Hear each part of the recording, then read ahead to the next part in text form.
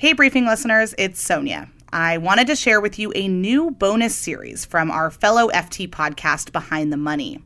It's called Behind the Money Night School, and it'll serve as a guide to the U.S. economy in 2023. What you're about to hear is the first episode, and if you like what you hear, you can find more by subscribing to Behind the Money wherever you listen to podcasts. Hello and welcome to Behind the Money Night School. I'm Peter Spiegel. I'm the U.S. Managing Editor of the Financial Times. BTM Night School is a special series made in collaboration with Blinkist that will serve as a guide to the U.S. economy in 2023. Over the next 5 weeks, I'll be joined by FT journalists for conversations around issues like inflation, technology, and energy. For your lesson tonight, gasoline prices aren't just about what you put in your car. They're actually about the cost of your tomatoes or your clothes or anything that is shipped or trucked or made. Derek Brower, the Financial Times' U.S. energy editor, joins us. We'll cover a lot of ground, from gas prices to Joe Biden's green subsidies, domestic oil production, and the role of renewables.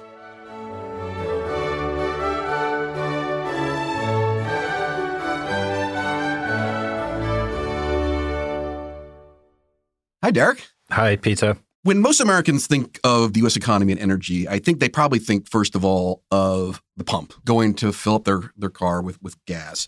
The interesting thing that we've seen over the last year or so is that we had the Russian invasion of Ukraine. The price of gas in the U.S. went to, in some places, over $5 a gallon. But now we've seen since that peak, it's actually come down quite a bit, dropped the nationwide average by about $1, $1.50. What's happened over the course of the last year?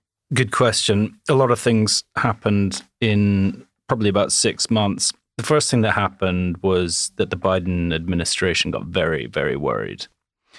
Remember that they were facing midterm elections last year, and the run-up in gasoline prices was happening in the months ahead of those elections. So the administration became so worried that it began imploring foreign oil producers to pump more oil. It asked domestic shale producers to produce more oil. Those producers in Texas, New Mexico, North Dakota that have done so much over the past decade to produce so much oil for the U.S. and make the U.S. almost energy independent. And then the third thing it did on the supply side was open the taps of the Strategic Petroleum Reserve. And the Strategic Petroleum Reserve is this huge reserve of stored crude oil in caverns, salt caverns dotted around the Gulf of Mexico coast. And it has all this oil stored there for emergencies like hurricanes or civil wars in Libya and so on. And the US government tapped that, opened the taps, allowed some of that oil to come out, lots of that oil, in fact. And that drove prices down. So it was a political decision by the Biden administration, really, to get these prices down because it was conscious of just how significant for American voters the gasoline price is. Now, that's a big policy change from the Biden administration. It actually came into office talking about renewables and not wanting to drill. But before I get to that topic, I just wanted to take a step back and talk about the broader U.S. economy, because obviously what hits consumers at the pump is important. But in the broader U.S. economy, obviously, we are a very energy-intensive economy. And there was a lot of concerns of sort of the bad old days of the 1970s and where we headed back to, inflationary spirals and those kinds of things. The difference, I think, is that energy now accounts for a far smaller part of the overall U.S. economy than it did back then. But obviously, high oil prices still have a huge impact on some of these energy-intensive industries like manufacturing. What has been the impact on sort of the broader U.S. economy and particularly the manufacturing sectors and consumer spending and those kinds of things? Yeah, I mean, this is a really, really complex and interesting topic, actually, because, we're used to hearing about the 1970s oil crises where soaring oil prices triggered economic recessions around the world and so on. That's not what happened last year when oil prices spiked again. And there's a lot of conflicting, interesting things that are kind of happening in the US economy or have been happening over recent years. One of them is that, people spend more on energy these days. In fact, last year, households spent more on energy than they ever had before. But they spend a lot less of their personal income. As a share of their personal income, they spend a lot less. So the impact is lower. Now, gasoline prices are really visible to Americans. In a political sense, it's really important because it's a number that you see driving down the highway all the time. That's why political consultants say presidents are always so obsessed about gasoline prices, because it's this visible sign of whether the economy is, growing or shrinking, or whether prices are going up or prices are going down. But the other thing to remember is that gasoline prices aren't just about what you put in your car. Diesel prices, the same thing. They're actually about the cost of your tomatoes or your clothes or anything that is shipped or trucked or made. So last year, the Biden administration was also contending with inflation across the economy that was running at 4-decade highs. So, and underlying that was the cost of energy, which was rising. So it's a very complex thing. We're spending less in the US economy as a proportion of our household spending than we ever have on energy. But energy underlies all the other things that we're spending at the moment. So it increased as oil prices rose last year after Russia's invasion of Ukraine, the cost of everything else rose too. And as there was all this money coursing through the economy because of all the stimulus spending during the pandemic, that helped inflate the cost of energy, the cost of everything else. So it was this really, really complex kind of vortex of forces that were intermingling and affecting the price of everything in the economy. But the biggest single one of them was the cost of energy. And so it's most visible when you drive past the gas station. But obviously, if you're going to your supermarket, you're going to your clothes store, those things have to get to those locations on trucks, which are fueled by the same high prices that consumers were seeing. So it had a ripple effect. Yeah. One of the things you said in your opening remarks about the changes since the 1970s is that the U.S. actually has become, largely because of the sort of shale gas revolution, almost energy independent. It's gone from being one of the biggest importers of crude oil in the world to actually a net exporter. Talk a bit more about that. How did that happen? And what are the implications for the U.S. economy going forward? Yeah, this is the other huge part of this story, is that the U.S. used to send a lot of money abroad just to buy oil. It sends a lot less of that money abroad. So that's this huge macroeconomic change. And that's been brought about by this surge in shale production. And from about 2005 onwards, oil and gas drillers, especially initially natural gas drillers, figured out a way to bust open these shales, which lie below large stretches of the U.S., and release trapped natural gas. And that caused a huge, huge surge, unprecedented surge in natural gas production. Which Big change in technology. Big change in technology. They used two techniques, one called hydraulic fracturing, blasting water and chemicals into these rocks to bust them open. And the other one was called horizontal drilling, where they would stick a drill into the ground and then it would turn sideways and go for miles underground horizontally. That unleashed this huge wave of natural gas supply. And then a few years later, from about 2011, they started doing the same for oil. And that was when it really became important for the U.S. economy. Because as I said, in the past, the U.S. was dependent. U.S., by the way, is by far the biggest consumer of oil in the world. Consumes about 1 in every 5 barrels of oil produced in the world.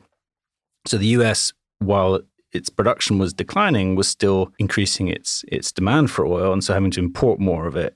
And that often came from Saudi Arabia or from Russia or Venezuela, countries that the U.S. had rather uncomfortable relations with.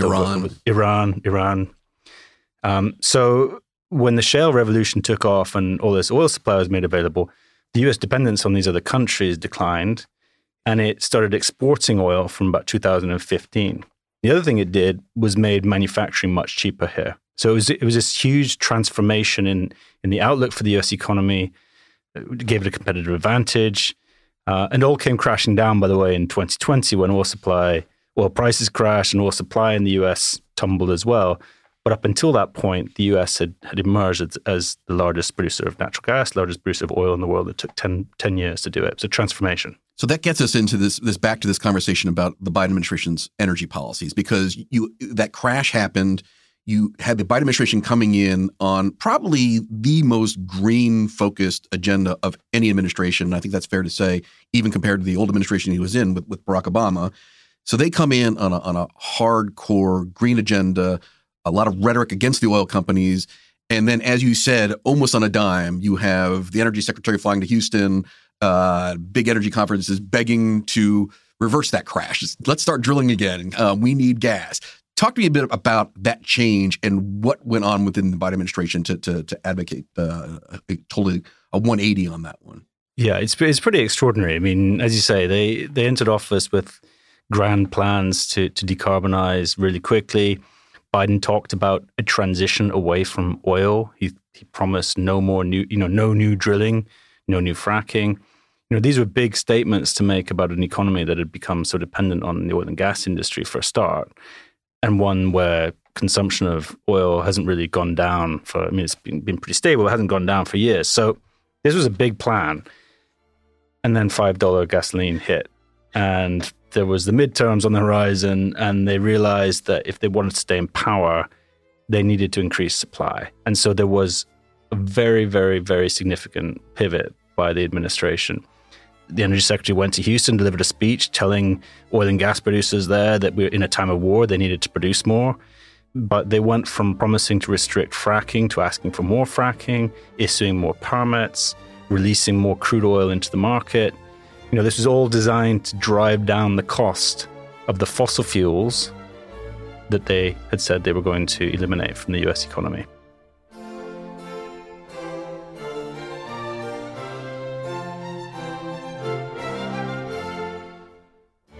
So the critics of this would say that this is evidence that the push for green was a failed policy. And you've heard this particularly from Republicans on the Hill, that there was this big push by the Democrats in particular to go green, that we were going to be insulated from an energy crisis, A, because of the domestic production we have now, but B, because, renewables had become such a big part of the U.S. energy mix. Electric vehicles now were making up nearly 6% of all auto sales, which is, still a relatively small percentage, but it was more than doubling a year ago. And the critics would say, hey, look, the war shows that we have overhyped the green transition. Deal with that criticism. Do you think they have a point on this one?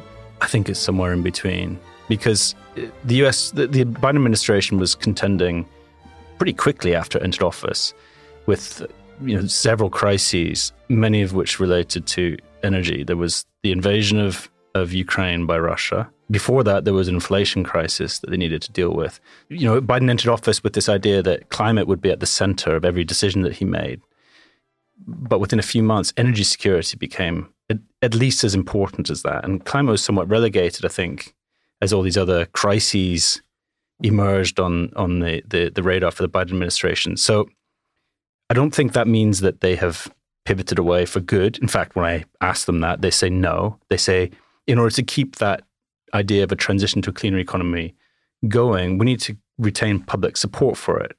And you can't retain public support for big policy shifts of this kind if gasoline prices are doubling or trebling, if there isn't security of energy supply, and so on. So you guarantee the energy security now in order to tackle the climate security later. So I guess the biggest evidence that they haven't pivoted away entirely from the green agenda is, one could argue, the most significant legislation that was passed in 2022, which was the Inflation Reduction Act, which actually was very much a green subsidies act, something of the order of $300 billion in green subsidies, mostly through tax incentives. You've covered a lot of this since it passed. Talk a bit about that piece of legislation and what impact you think it will have on the U.S. economy going forward. Yeah, this is absolutely the proof of the Biden administration's ambition on climate and clean energy still. The Inflation Reduction Act is by far the biggest piece of climate-related or clean energy-related legislation ever passed in American history, and that means in Western history as well. What it purports to do, what it tries to do, is stimulate investment in the supply side, i.e. clean energy supply, supply of electric vehicles, and so on. And it does that through incredible tax credits, tax credits that could wipe up to 65% of the cost of a project off for a developer. And in some they're worth about $370 billion. So it's a huge, huge stimulus program for clean energy. And it will transform the American economy. It's already starting to transform the American economy. The American economy is by far the most attractive place for clean energy developers now in the Western world. It's outcompeting Europe, which had taken this lead in clean energy and climate over the past couple of decades. It's opened up investment into green hydrogen. It's opened up the idea of capturing carbon, made that viable as a way of sequestering this pollution. It's stimulating investment in batteries, It's everything. It's the full gamut. And it's this sweeping legislation that really means if the investments happen as planned, the US will transform its energy system. Quite how long it will take is up for debate. Its ambition is to do it in the course of about 15 years. It probably won't happen that quickly. This is the kind of change that might have been seen in the 40s in the US with the New Deal. But this is on that scale. It's one of those pieces of legislation whose sheer scale has been underestimated. And the more developers look at the tax credits available, the more the more capital that floods in, the more you think, wow, this is actually quite significant.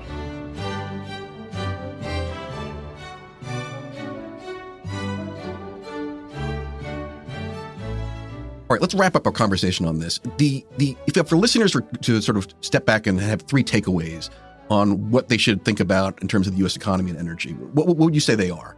I think first that the U.S. has been rather insulated from a global energy crisis because it has so much of its own domestic oil and gas production. And the shortages in Europe were about, in particular, natural gas supply, which the U.S. has in abundance.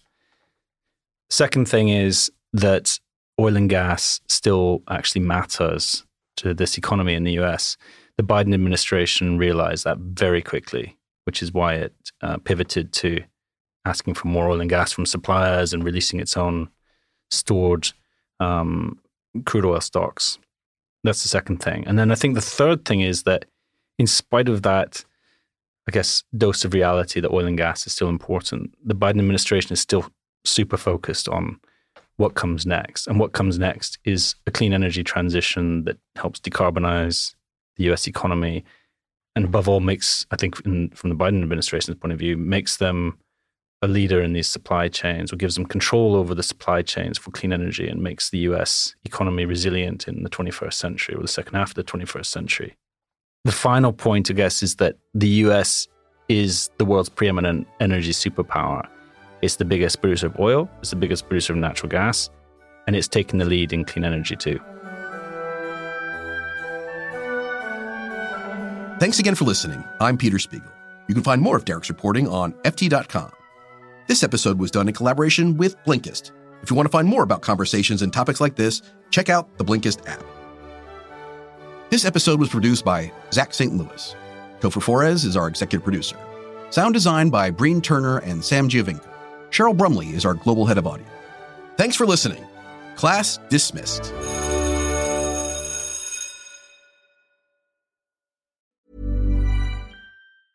Hi, this is Matt and Sean from Two Black Guys with Good Credit. If you own or operate a business, whether it's a local operation or a global corporation, partnering with Bank of America could be your smartest move. By teaming with Bank of America, you'll enjoy exclusive digital tools, award-winning insights, and business solutions so powerful you'll make every move matter. Position your business to capitalize on opportunity in a moment's notice. Visit bankofamerica.com/banking for business to learn more. What would you like the power to do? Bank of America, N.A., copyright 2024.